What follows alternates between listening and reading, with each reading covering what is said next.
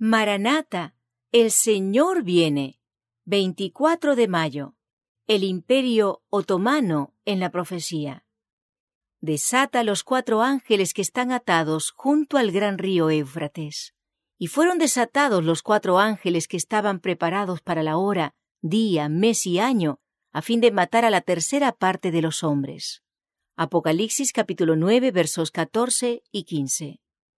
Tiene significado para nosotros la historia de las naciones que sucesivamente han ocupado el tiempo y lugar asignados, y han dado inconscientemente testimonio de la verdad cuyo significado ignoraban.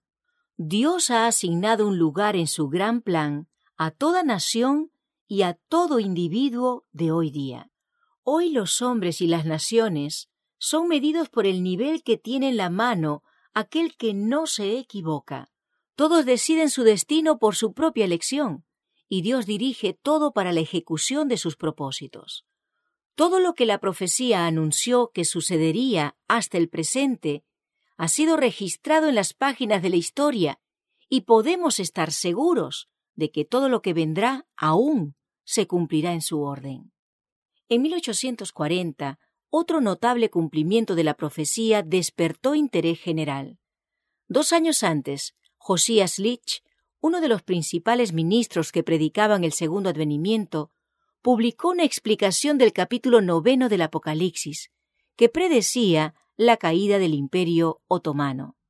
Según sus cálculos, esa potencia sería derribada en el año 1840 después de Cristo, durante el mes de agosto.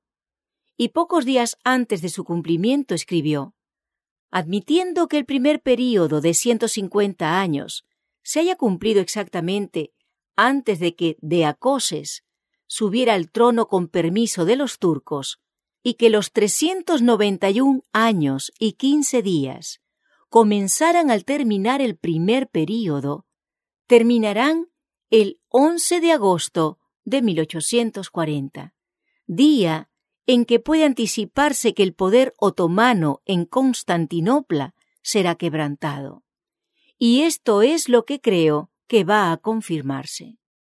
En la fecha misma que había sido especificada, Turquía aceptó, por medio de sus embajadores, la protección de las potencias aliadas de Europa y se puso así bajo la tutela de las naciones cristianas.